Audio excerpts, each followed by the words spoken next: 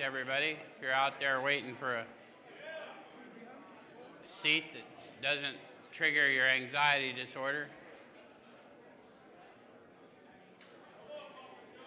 I'm coming, Tim.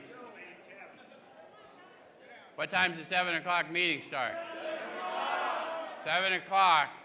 Two things I got to do before we open because I'll forget. Everyone in the room, first of all, welcome to New Freedom. Welcome to PON. Perhaps more importantly, next week, we're going to have a film crew here. We told you that the people in all the prisons in Arizona are now seeing this, a little delayed. Also, all the people in Maricopa County jail system are going to start seeing it. So that's exactly what I wanted you to do. I wanted you to give them a big shout out in all the prisons and jails in the state of Arizona. Welcome home. We got a place for you. And next week they're going to come in here and they're going to film people and they're going to see faces because we want them to have the whole picture. I had a guy from Illinois come in here and he goes, I've been watching you for years in Illinois and I thought it was just you talking to about 10 people in a room. I said, no, there's hundreds of people here welcoming you here, and we want you to know that. So we're going to capture it. If that troubles you, either don't come next week or, wear a mask, whatever. But we are doing it, and we're not doing it for us. We're doing it for them.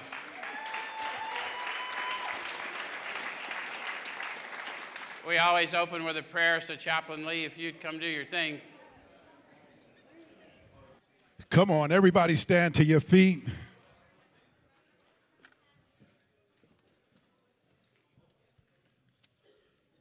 All right. Welcome. Let us pray. Father, we thank you today for everything you've done, everything you're doing. We welcome you into this place. We give you all the praise, glory, and honor. As we look at step 4 on tonight, we ask you, God, to be with us as we take a look deep within, doing a personal inventory. We recognize we could never do none of this by ourselves, but with you we can do all things. So we thank you on tonight for being here. We ask you to use your manservant as he speaks to the multitudes. In the mighty name of Jesus, we give you all the praise, glory, and honor. And let everyone say, amen. Thank you, Chap. So anyone in the room for the first time tonight? A few of you? Good deal. Awesome. Thanks for coming out. What we do here may be a little different than other meetings of other fellowships you may have attended, so we want to warn you in advance.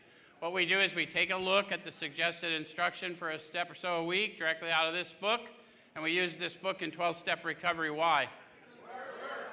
Yeah, the process described by the authors of this book has been proven to work for addicts of the hopeless variety, addicts to alcohol and other substances. Yeah? So what we do here is try to show you how I find my experience in the book, because this is the collective experience of the first 100 and their observations of the first several thousand men and women who recovered. So we don't change their testimony. We don't add a spin to this is what I did. All I try and do is show you how I try and align my experience with theirs and encourage you to do the same. Does it make sense? If we both do our job, we will share a spiritual experience in this room tonight. How many of you have been here before and can witness for folks that have? There you go. So those of you online can't see, they're raising their hand, but when we speak of a spiritual experience in 12-step recovery, we're speaking of a sensory experience. You'll feel it. And when you do, I'll know, and I'll call it to your attention, because we would cheat you to talk to you about the power we call God without giving you a demonstration. That was really good. Good work. In other words, it's a sensory power. It's a tangible sensory experience. We want people to know that when we're talking about God, we're talking about power within you, right? So tonight we're going to look at step 4. And let's just get launching. On the bottom of page 63 of the book, the authors start talking about their story.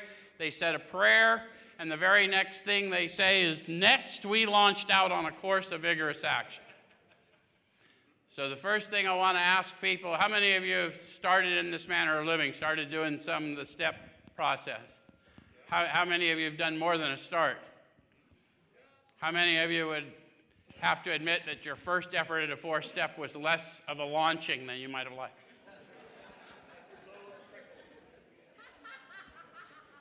So there was something about the experience of the first 100 and the first several thousand that they accessed power to launch.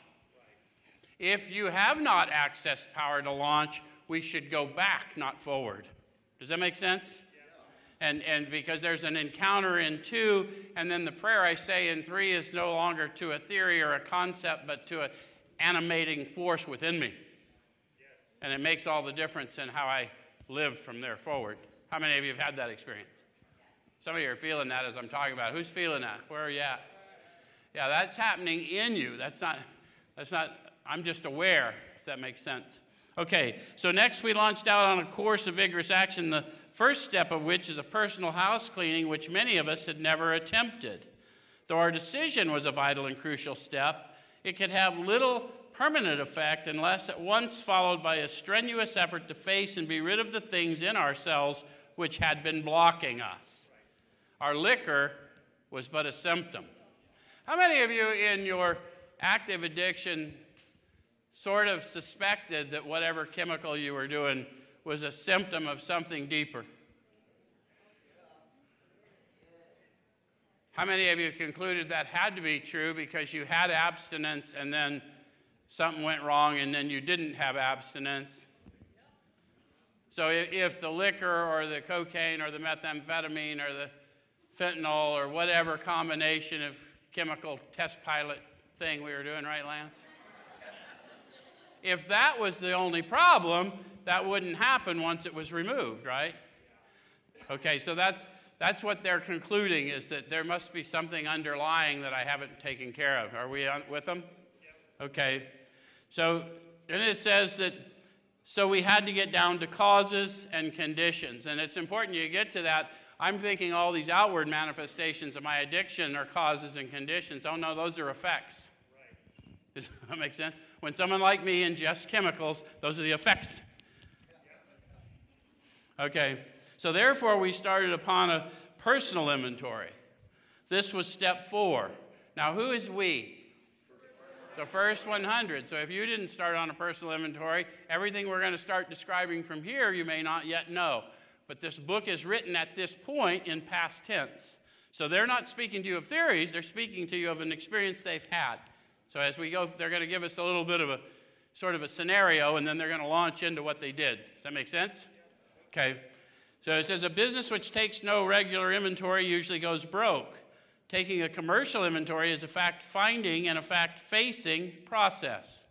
It's an effort to discover the truth about the stock in trade. One object is to disclose damaged or unsaleable goods to get rid of them promptly and without regret. If the owner of the business is to be successful, he cannot fool himself about values. We did exactly the same thing with our lives. So I read through all of that, and I know our attention spans are not good. But I have to give it all to you to give you context, and then we'll go back and deconstruct it now that they said we did exactly the same thing with our lives. Does it make sense? And we'll deconstruct that whole paragraph, sentence by sentence, and see if it makes sense, the precise instruction they're laying out for us. So the first thing they said was that this is a fact-finding and a fact-facing process. So how many of you found facts, didn't face them? So we're going to enjoin action with intention as we go forward in this new manner of living. Does that make sense? Sound like a plan that might work? Okay. Then it says it's an effort to discover the truth about the stock in trade. So what's the stock in trade in this instance? Yeah, me, my life experiences, how myself manifests, which I've agreed to, self-manifested in various ways, what had defeated me. So they said they're going to get down to the truth. How many of you have had the experience of having your truth? How many of you have learned other people's truth about you or their perspective of you? How many of you have noticed that there might be a little gap between your truth, their truth, and the truth? So we're going to try and get to the truth. Does that start to make sense? So we're not working in the world of illusions, we're working in the world of power. Does that make sense? Okay. All right, and then it says one object is to disclose damaged or unsaleable goods to get rid of them promptly and without regret. So they said that's one object. If there's one object, there must be more. How many of you thought doing this inventory was just about getting that one dark secret out? I used to hear that a lot. You're just as sick as your secrets. You just got to get that secret out. Anyone heard that? If you've been around enough fellowship, you have. That's one object, but guys, this is not a crap hunt. This is a treasure hunt. Where did they tell us the power was found? Deep down inside. And how did they say we find it? Sometimes we have to search fearlessly. And then they go on to say, in the last analysis, it's only there that he may be found. So the facts about me are the facts about me. But the facts about me is that I am a hopeless addict. I am supposed to be dead in addiction or locked up forever or some combination thereof. But I walk a free man, and I hope other people get liberated because I took those facts to the truth, and he empowered me to walk out a new man. Does that make sense?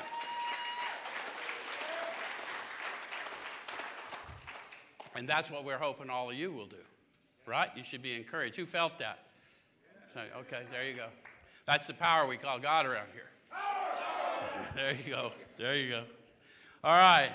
So it says we did exactly the same thing with our lives. We took stock honestly. First, we searched out the flaws in our makeup which caused our failure.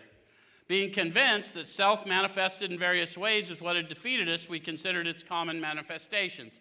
So there's this identity I have for me, and then I've got this fear-driven self, and in response to fear, I'll start in all kinds of self-seeking, self-pitying, dishonest patterns to try and prove to you I'm not what you think I am, or that I'm more than what you think I am, or maybe just trying to prove it to me. Any of you ever put on an act and you knew you were acting, but you were such a good actor, no one else knew you were acting? Everyone with an ADCRR number knows that gig. Okay. All right, so they're going to start telling us precisely what these manifestations of self were for them, and then see if you can relate, because it really boils down to some pretty simple stuff, right? So it says resentment's the number one offender.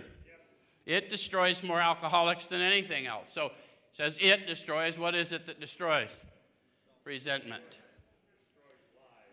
Resentment destroys more than anything else. Does that make sense? So that's part of the thing, is get down to the root cause of that, and we're going to use whatever that experience is that I keep refeeling for purpose, and once I do that, it's no longer a struggle, it's part of the purpose. Does that make sense? Okay, so from it stem all forms of spiritual disease, for we've not only been mentally and physically ill, we've been spiritually sick. So how many of you still have some trouble with the idea that we can be spiritually sick? No one in this room. That's good. That's good, because sometimes people are really bothered with that idea, but reality is the spirit animates the flesh and the thoughts. So, if I'm not acting in a way I know is right, or I'm not feeling in a way that's right, then there's something wrong with my spirit. It's just that simple, right? Okay.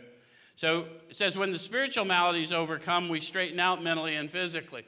In this world, we always want to treat the mental and the physical, and we don't spend enough time on the spiritual. And once we focus on the spiritual, the other two conditions straighten out. That's their witness. How many of you have noticed that around here? We don't have a spiritual part of our program. We have a therapeutic part of our program. And then we have a spiritual manner of living. Yes? Okay. All right, so in dealing with resentments, we set them on paper. So who's we? So the first 100 in dealing with resentments set them on paper. How do y'all deal with resentments? Share them with your friends? Anybody? How many of you are getting a spin? Any of you are getting a spin and just go share your dissatisfaction with the world with somebody? Okay. So we listed people, institutions, or principles with whom we are angry. So they're just telling you what the list is. Instead of telling and poisoning the consciousness around me, just get it on paper. Let's get it out. We ask ourselves why we are angry. So the second column, I'm angry at, here's why. And then in most cases, it was found that our self-esteem, our pocketbooks, our ambitions, our personal relationships, including sex, were hurt or threatened. So we were sore, we were burned up. Any of you ever noticed how when someone affects the way you think about yourself or your security in other ways, not emotional security, but physical security, your job, whatever, you can get a little bit feisty? That's what they found too. So it says on our grudge list, we set opposite each name our injuries. So now we're going to look at who it is I'm finding offensive and why I'm finding offensive and what's going on with me. Huh? And then it says, was it our self-esteem, our security, our ambitions, our personal or sex relations which had been interfered with? How many of you have done some of this and have noticed that the closest relationships you ever had probably tripped a lot of those triggers? So a lot of people could do stuff around us that we wouldn't really necessarily know about, and it wouldn't affect us in the same way as somebody that we perceived closer to us, yes? Okay. So I'm not going to go through their example, but I'm going to go down to the bottom. It says, we went back through our lives. Nothing counted but thoroughness and honesty. So Sean brought up the point. This is about getting armed with the fact. I had a narrative about my life and why it ended up in the mess that it ended up in at one time. And it involved a lot of things you did and not a lot of things that I was responsible for. And I learned that as long as I gave external forces the power to determine my destiny, I might as well stay dead. That I had to start owning everything. One of the freeing things about the 4-step inventory and the manner of living you'll embark on after that is whatever decision I have to make, as long as I agree to own all the consequences that come from it, I'm free. Does it make sense? Because sometimes we're called to do stuff that's scary. Yes? Sometimes we're called to do stuff the rest of the crowd doesn't think makes any sense. But if the Spirit tells me go do it, you can bet I'll go do it, because I know what happens when I don't follow that instruction. Okay. All right, so when we were finished, we considered it carefully. So why would I consider it carefully? Do you agree with Sean? How many of you shaded your story a little bit, knowing you were going to have to tell it, and then you realized somewhere along the way, I really need to tell this straight? So we might want to consider it carefully to make sure we're not trying to fool ourselves, right? Okay. And it says, the first thing apparent was that the world and its people are often quite wrong. How many of you determined that? We need to understand that the world and its people are often quite wrong, and that's not going to change because I sobered up. And I'm not going to help that situation by going off like I often have in the past. I can let the world and its people be who they are. I can even let them be wrong without calling their attention to it. Does that make sense? But that isn't really my problem. They said that my consciousness of this power within was obscured by calamity. That's a calamity, my perception of how I've been treated in the world. That's not to say that many of us haven't been treated very bad and we have no part in why we were treated so bad. But if I got the grace to get through it, I can use that experience to help someone else trying to get through it. And when I do that, I'm walking in power and purpose. Does that make sense? Okay.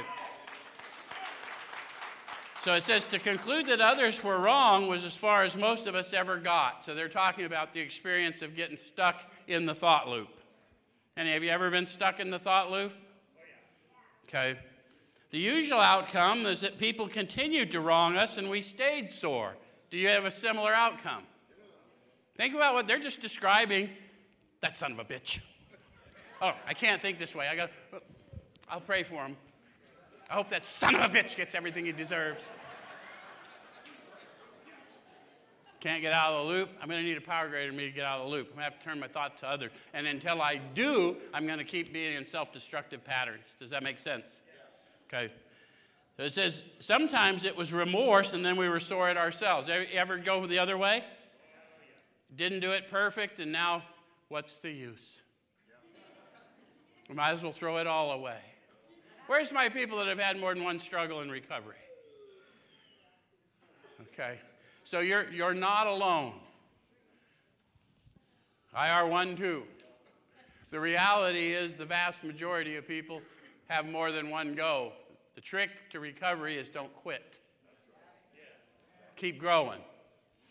Okay, but the more we fought and tried to have our own way, the worse matters got. As in war, the victor only seemed to win.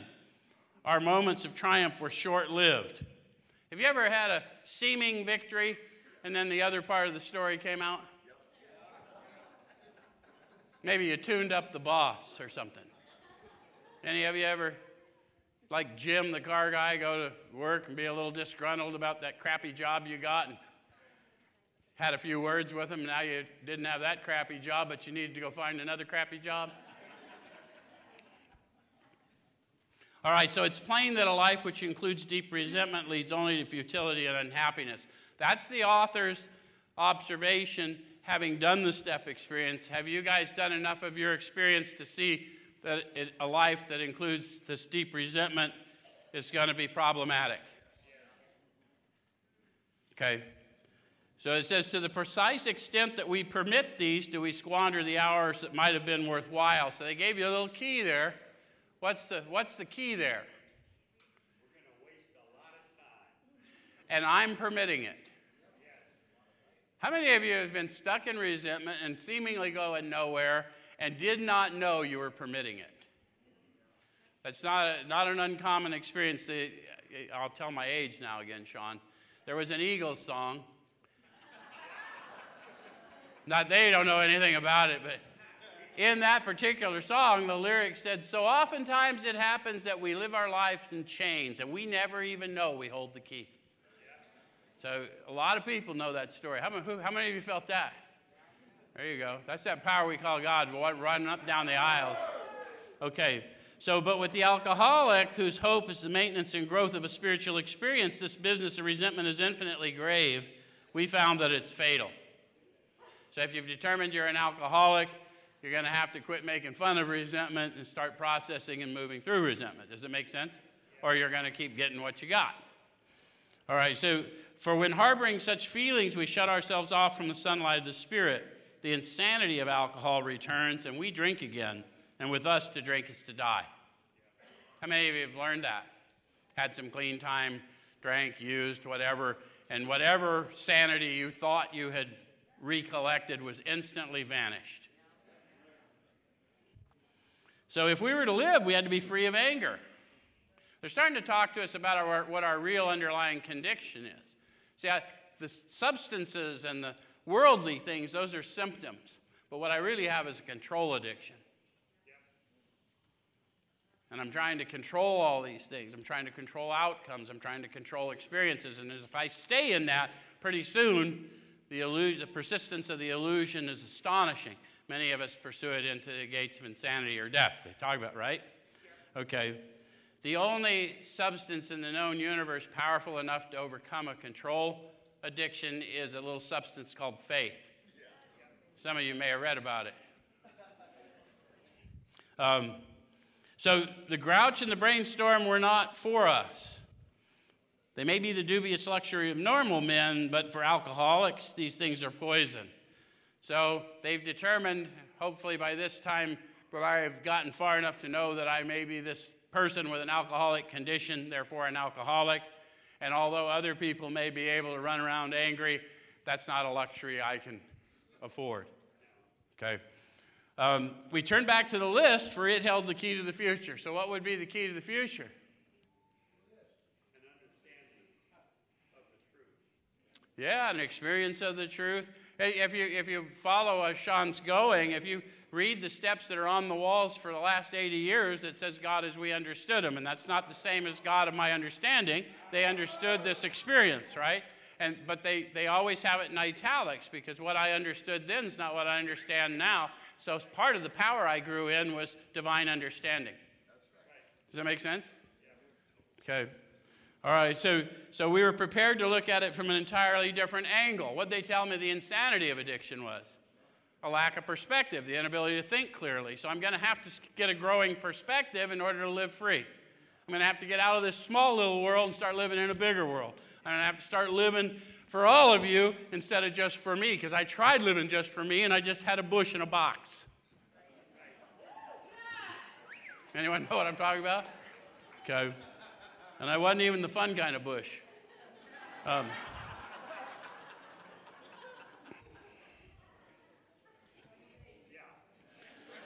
We began to see that the world and its people really dominated us.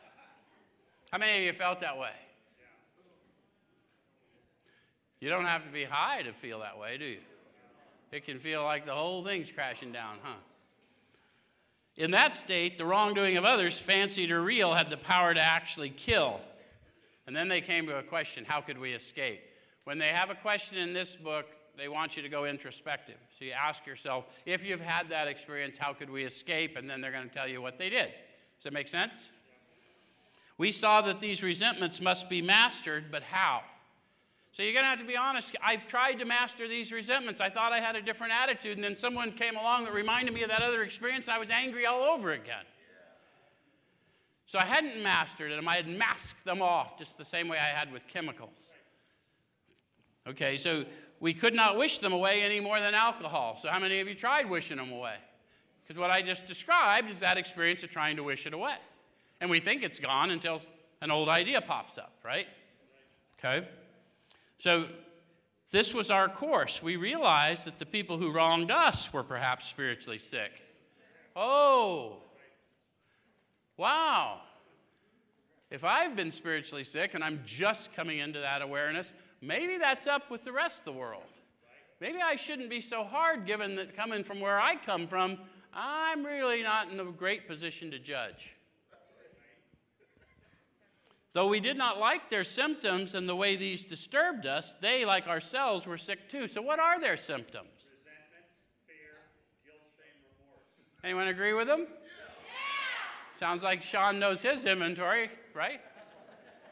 Selfishness, dishonesty, resentment, fear, guilt, shame, remorse. We come here full of that, and we paint the world we live in with that. Does that make sense? So no wonder I'm so familiar with their symptoms. I've been soaking in them for years. Right? Okay. So we ask God to help us show them the same tolerance, pity, patience that we would cheerfully grant a sick friend. I like that you said power then, because it's so important to understand. If we got half the original fellowships were atheists or agnostics, they either believe God did not exist or could not be proven to exist. And so they're not going to ask for this power they don't believe in to do anything. So we call their attention to the tangible nature of the power and say, ask to redirect your thinking, then participate in the plan. Think of what you can add to the situation rather than take from it, and see if prayers aren't answered. Does that make sense? Okay. So it says, when a person offended, we said to ourselves, this is a sick man, how can I be helpful to him? So I've got to stop, I've got to pause, I've got to say, he's a sick man, not a bad man, how can I be helpful to him? And then wait on the response. God save me from being angry, thy will be done. And then the outcome, I start to understand that I'm walking in power to be kinder than I feel like being. How many of you have been graced with the power to be kinder than you feel like being? What is that but a power greater than yourself operating through yourself? Does that make sense? So it doesn't matter what you believe, because even if you don't believe in God, God believes in you. Because you got the power, and you're just supposed to be using it liberally to love your fellows. Okay, so we avoid retaliation or argument. We wouldn't treat sick people that way. If we do, we destroy our chance of being helpful. We cannot be helpful to all people, but at least God will show us how to take a kindly and tolerant view of each and every one. Each and every difficult personality we run into, if we'll get into discipline, God will show us how to take a kindly and tolerant view. And the kindly is the kindness flows through me, the tolerance flows through me, and we're tolerating the symptoms and not the human, and it gets easier in time. I can only tell you it just gets easier in time, right? All right, so referring to our list again and putting out of our minds the wrongs others had done, we resolutely looked for our own mistakes. So they used that word intentionally. Resolutely look for my part when I'm still angry at you. It takes resolve. it also probably takes somebody helping you. That's why we have what we call sponsors. Does it make sense? Because we don't want to go and look at, no, screw that. I just want to be angry at them. Okay, I'm not angry at them, but I don't ever want to see them. I forgive, but I don't forget. Anyone been there? That's not what's possible. Forgive, but don't forget is a human standard, but the divine standard is I remember your sin no more. Okay, so where had we been selfish, dishonest, self-seeking, and frightened? See how they just laid it out? I experienced fear, and then I started seeking to gather unto me, and I ended up in this selfish condition, self-pity, whatever, and then I'm starting to lie to me and everybody else. Okay, so though a situation had not been entirely our fault, we tried to disregard the other person involved entirely. Where were we to blame? So I've got to start asking myself these questions. What's my part? What was I looking for? Why was I engaging? Yes? And if you get all the way through it and you really had no part, but you survived it, once again, once we get you armed with the facts about yourself, you're going to be able to help thousands of men and women outgrow that condition because you were empowered to. Yes, sir.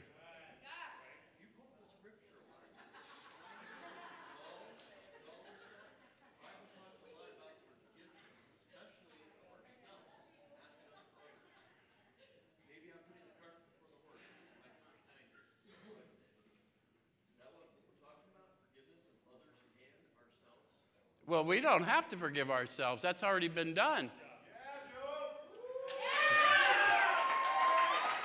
A price was paid.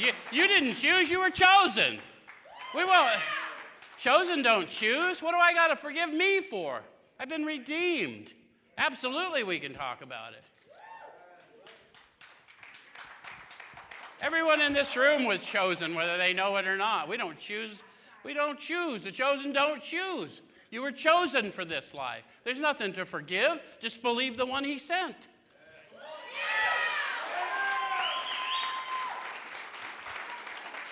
The inventory was ours, not the other man's. When we saw our faults, we listed them. We placed them before us in black and white. We admitted our wrongs honestly and were willing to set these matters straight. So once I get to look at them, to your point, once I know the truth and I'm in a repentant state, of course I'm ready to set the matter straight.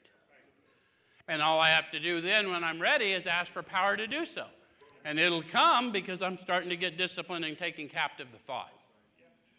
Okay, so notice that the word fear is bracketed alongside the difficulties with Mr. Brown, Mrs. Jones, the employer, and the wife.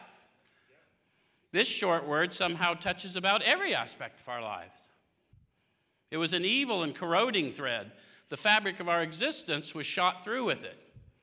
It set in motion trains of circumstances which brought us misfortune we felt we didn't deserve, but did we not ourselves set the ball rolling?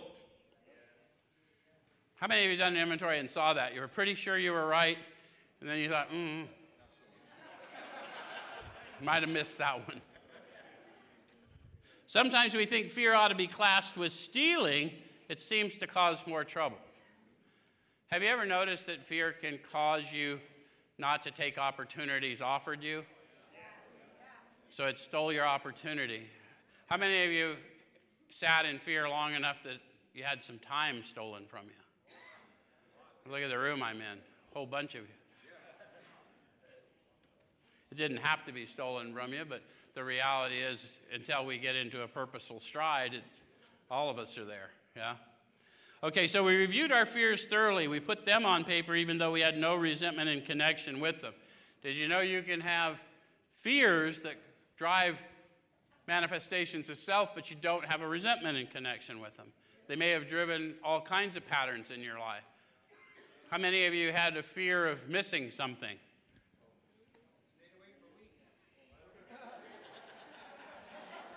You'll notice that the fear of missing something, if you were a drinker, maybe you sat in the bar night after night, no one there but you and the bartender, you're sick as a dog, but you don't leave because you don't want to miss nothing. Some of you did the same thing in a trap house.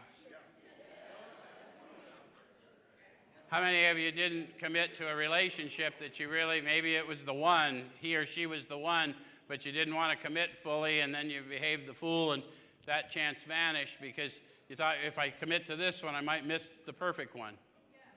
May have driven us all our lives, right? Okay. So we ask ourselves why we had them. Wasn't it because self-reliance failed us? So we got to ask ourselves that question, right? Eyesight without insight, spiritual blindness. Have I had all these empowerments, but I had also had failures? And am I defined more by my failures than my successes in my perspective? Any of you get caught in that? This always happens to me. Why? How many in addiction just decide if you don't try again, you can't fail again? You take it out far. Okay. So we know what it is to be victimized by our own thinking, yes? So it says self-reliance was good as far as it went, but it didn't go far enough. Some of us once had great self-confidence, but it didn't fully solve the fear problem or any other. When it made us cocky, it was worse. So it's going to be about balance. My will that I'm turning over to this power I don't know wasn't taken from me. It was getting properly aligned with the purpose for which I was placed here. And I'm always going to be expected to give that extra push, which is why I was left with a will aligned with the Creator. Does that make sense? Yep. Sometimes we're only going to get to here and we're going to need a little more. Any of you been in that place in your life? Like you're pretty sure you're completely exhausted, you got no more, but you had to summon a little more and maybe ask for a little more, and then you got to where you're going. Perhaps there's a better way. We think so, for we're now on a different basis, the basis of trusting and relying upon God. Okay, that power found deep down within, right? Sometimes we have to search furiously. We trust infinite God rather than our finite selves. We're in the world to play the role He assigns. How many of you would have to admit it sometimes seems that we got a bit of a shitty assignment? Yeah, sometimes the assignment's tough, isn't it? So the question isn't why me, which we often default to. The question is why not me? Who better than you is equipped to play the role that is your life? Absolutely no one on the planet. There's 7 billion, however many here, and no one is better than you at being you, and you're needed. And you know how I know you're needed? Because you're here. And we need you. We need the authentic you, right? I don't need some version of somebody else through you. I need an authentic you, right?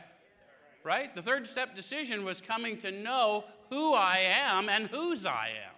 And once I know those two things, then we walk in victory, yes? Okay, so just to the extent that we do as we think He would have us and humbly rely on Him, does He enable us to match calamity with serenity? Isn't that the trick to all of life? To have the power to match calamity with serenity and walk through life in peace in spite of the circumstance? Because circumstance is going to come. Anyone ever find out you can be completely sober and shitty things can happen? We never apologize to anyone for depending upon our Creator. We can laugh at those who think spirituality is the way of weakness. Paradoxically, it's the way of strength. Spirituality is the way of strength. How many of you have concluded that? Yes. The verdict of the ages is that faith means courage. All men of faith have courage. They trust their God. We never apologize for God. Instead, we let Him demonstrate through us what He can do. We ask Him to remove our fear and direct our attention to what He would have us be. At once, we commence to outgrow fear.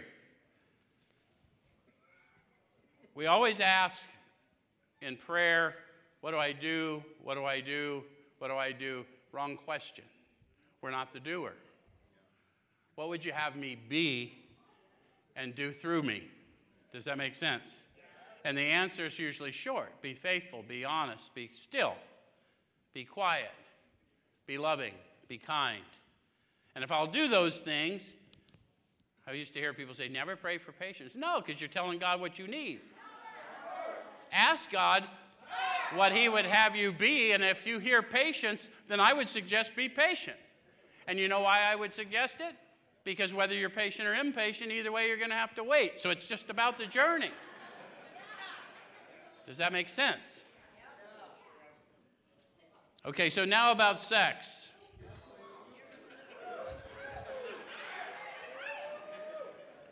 Some people are thinking we're having a whole different meeting now. Many of us needed an overhauling there, but above all, we tried to be sensible on this question. It's so easy to get way off the track. Here we find human opinions running to extremes, absurd extremes perhaps. One set of voices cry that sex is a lust of our lower nature, a base necessity of procreation. Then we have the voices who cry for sex and more sex, who bewail the institution of marriage, who think that most of the troubles of the race are traceable to sex causes. They think we do not have enough of it or that it isn't the right kind. They see its significance everywhere. One school would allow man no flavor for his fare. The other would have us all on a straight pepper diet. They said all of that to get us through the ranges of how we might perceive relation. How many of you have been sex and more sex, and maybe you had a bright new relationship and everything was good? And then how many of you came out of a bad relationship and procreation only?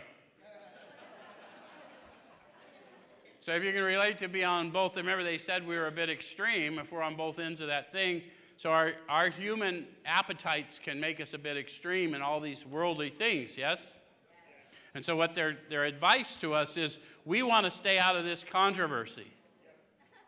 We do not want to be the arbiter of anyone's sex conduct. We all have sex problems. We'd hardly be human if we didn't. What can we do about them? So what they're trying to do is right-size my attitudes. I'm not here to decide what's appropriate for you. I'm not any good even at deciding what's appropriate for me, but there is one in me that can help me make better discernment and move in a much more exemplary way, and maybe actually even create the kind of relationship I want to live in. Yes? Okay. So we reviewed our own conduct over the years past.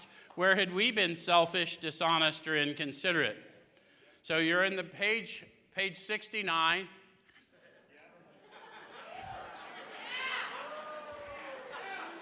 Alcoholics are not without a sense of humor. Page 69, we're going to learn how to meditate about relationships. And the middle of that page is how you want to learn to start taking captive your thoughts for a lifetime. This is your 10th step for a lifetime in the middle of page 69. So the only reason we get a little humor, because everyone always goes there, right? But the reality is that you'll remember this now. This is the essence of my meditation on the fly for a lifetime right here in this paragraph. So as we reviewed our own conduct over the years past. Where had we been selfish, dishonest, or inconsiderate? Whom had we hurt? Did we unjustifiably arouse jealousy, suspicion, or bitterness? Where were we at fault? What should we have done instead? We got this all down on paper and looked at it. In your 10th step, you're going to be doing it on the fly, hopefully before you offend, but at least shortly after you get into an offensive pattern, right? When wrong, promptly admit it. Start taking ownership and take captive what's going on with these attacks on my senses, yes? Okay. So it says, in this way, we tried to shape a sane and sound ideal for our future sex life. So how many of you would like to have a future sex life? A dozen of you? The rest of you lying. If you were going to have a future sex life, would you not like to have a safe and sound ideal for it? Sane and sound ideal for all your future relationships. I don't know why everyone anywhere, regardless of addiction history, doesn't want to do this if they know it's about a sane and sound ideal for all my future relationships. Okay? So we subjected each relation to this test. Was it selfish or not? How many of you have a hard time? You start growing in this consciousness of this power within us when we start asking, is this selfish or not? And we instantly feel the conviction and then instantly start arguing why it's not selfish.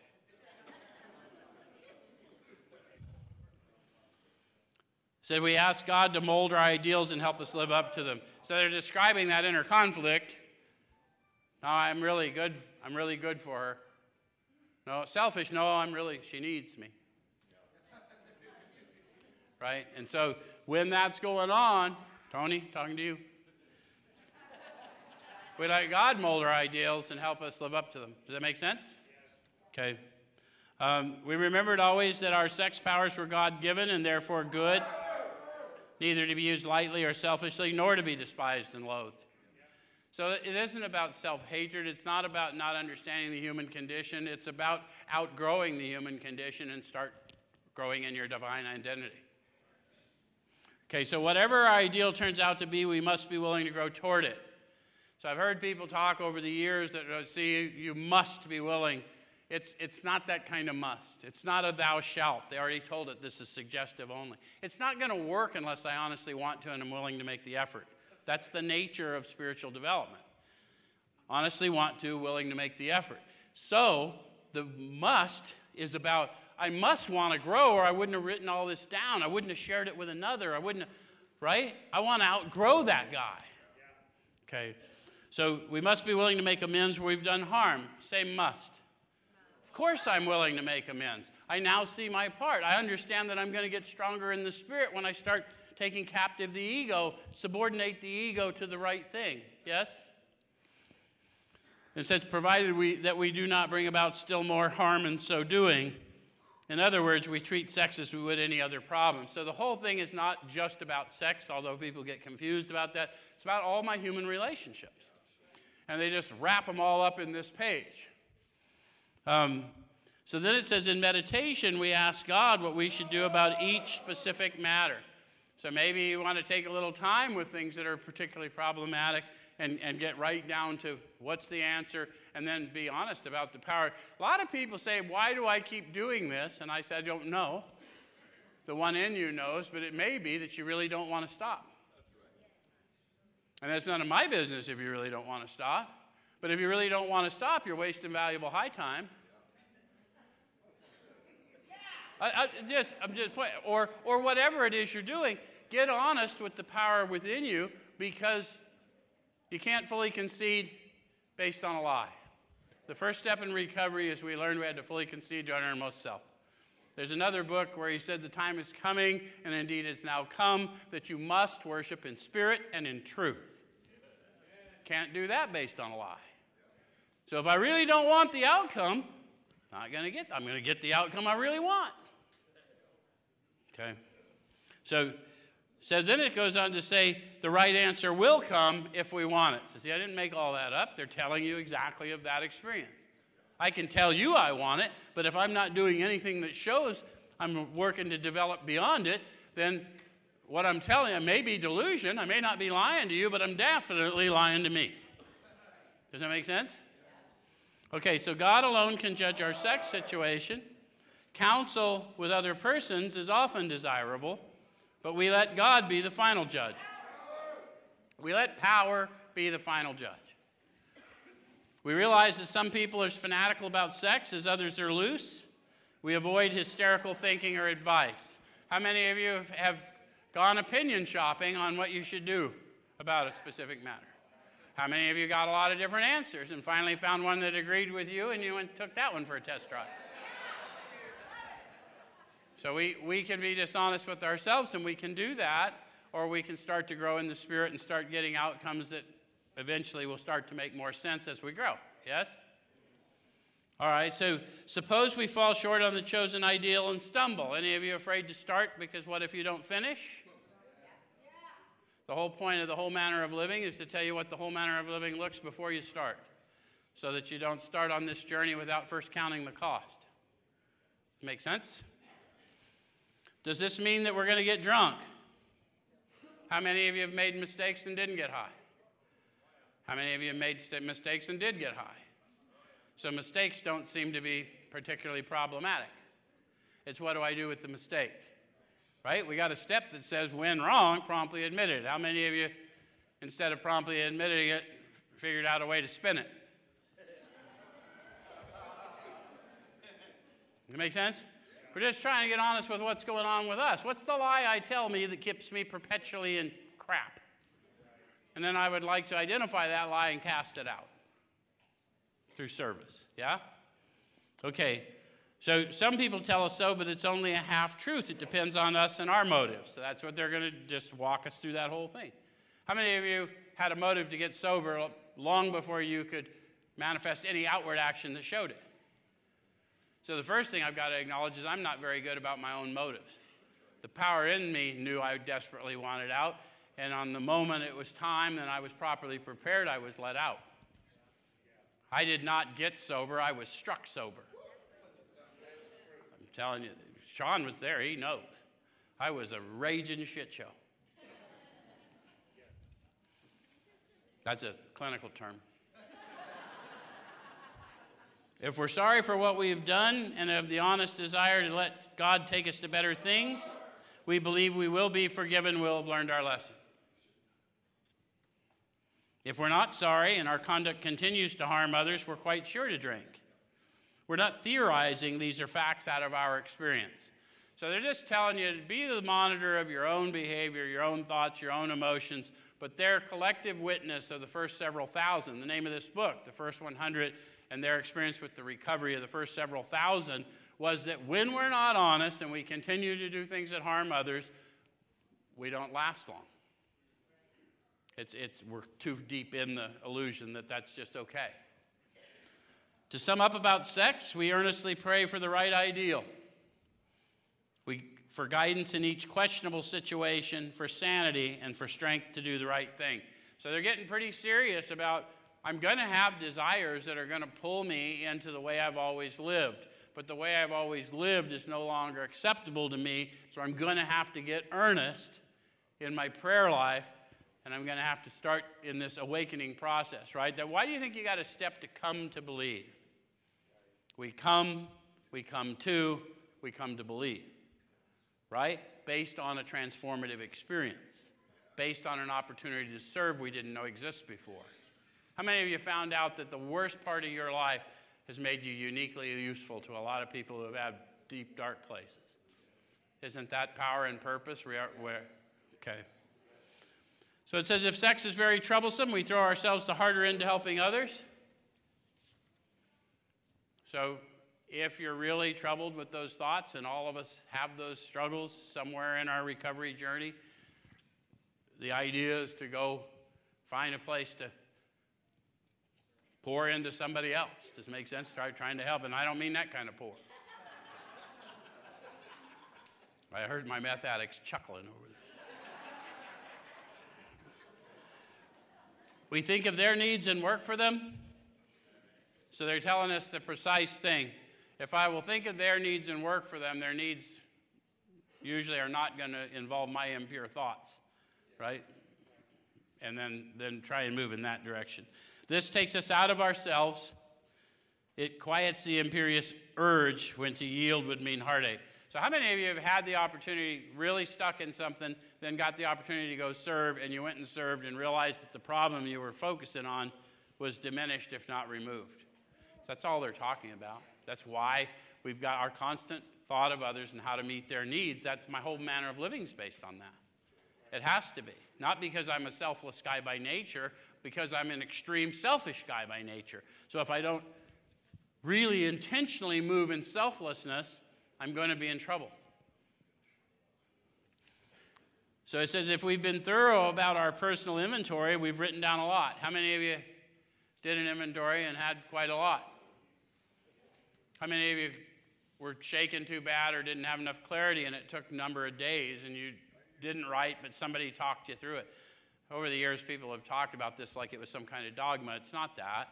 If you at some point need to get armed with the facts about yourself, and you need to unburden all those old things, those experiences that no longer define you. And whatever that takes, let's get you hooked up. Let's get you free, right? They told us this was a launching point. This step 4, this is the rocket, guys. You want to get free? You want to get launched into a fourth dimension of existence no one dreamed possible? This is it. Get armed with the facts. Okay, so it says if we've been thorough about our personal inventory, we've written down a lot. We've listed and analyzed our resentments. We've begun to comprehend their futility and their fatality. Have you started to do that? They're starting to talk about beginnings. People often like to talk about the step experience like it's a completion, but it's always about beginnings because it's a manner of living. We don't complete. Does that make sense? If I've got a breath in my lungs, I'm supposed to use it to advocate for my brother or sister. So we have commenced to see their terrible destructiveness. Again, beginnings.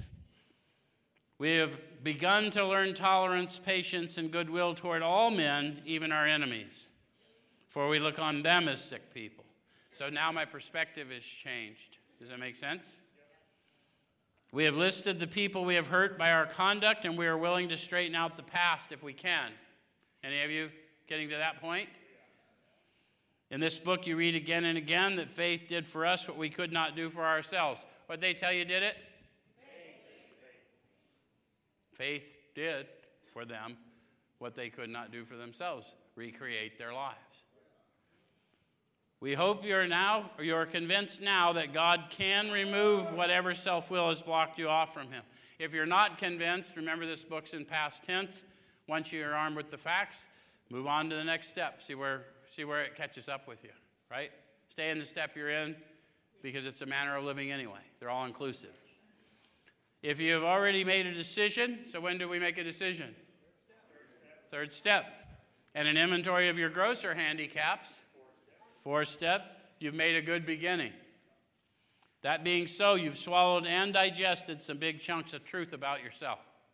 And that's it. Next week we'll look at 5, 6, and 7. Thank you very much.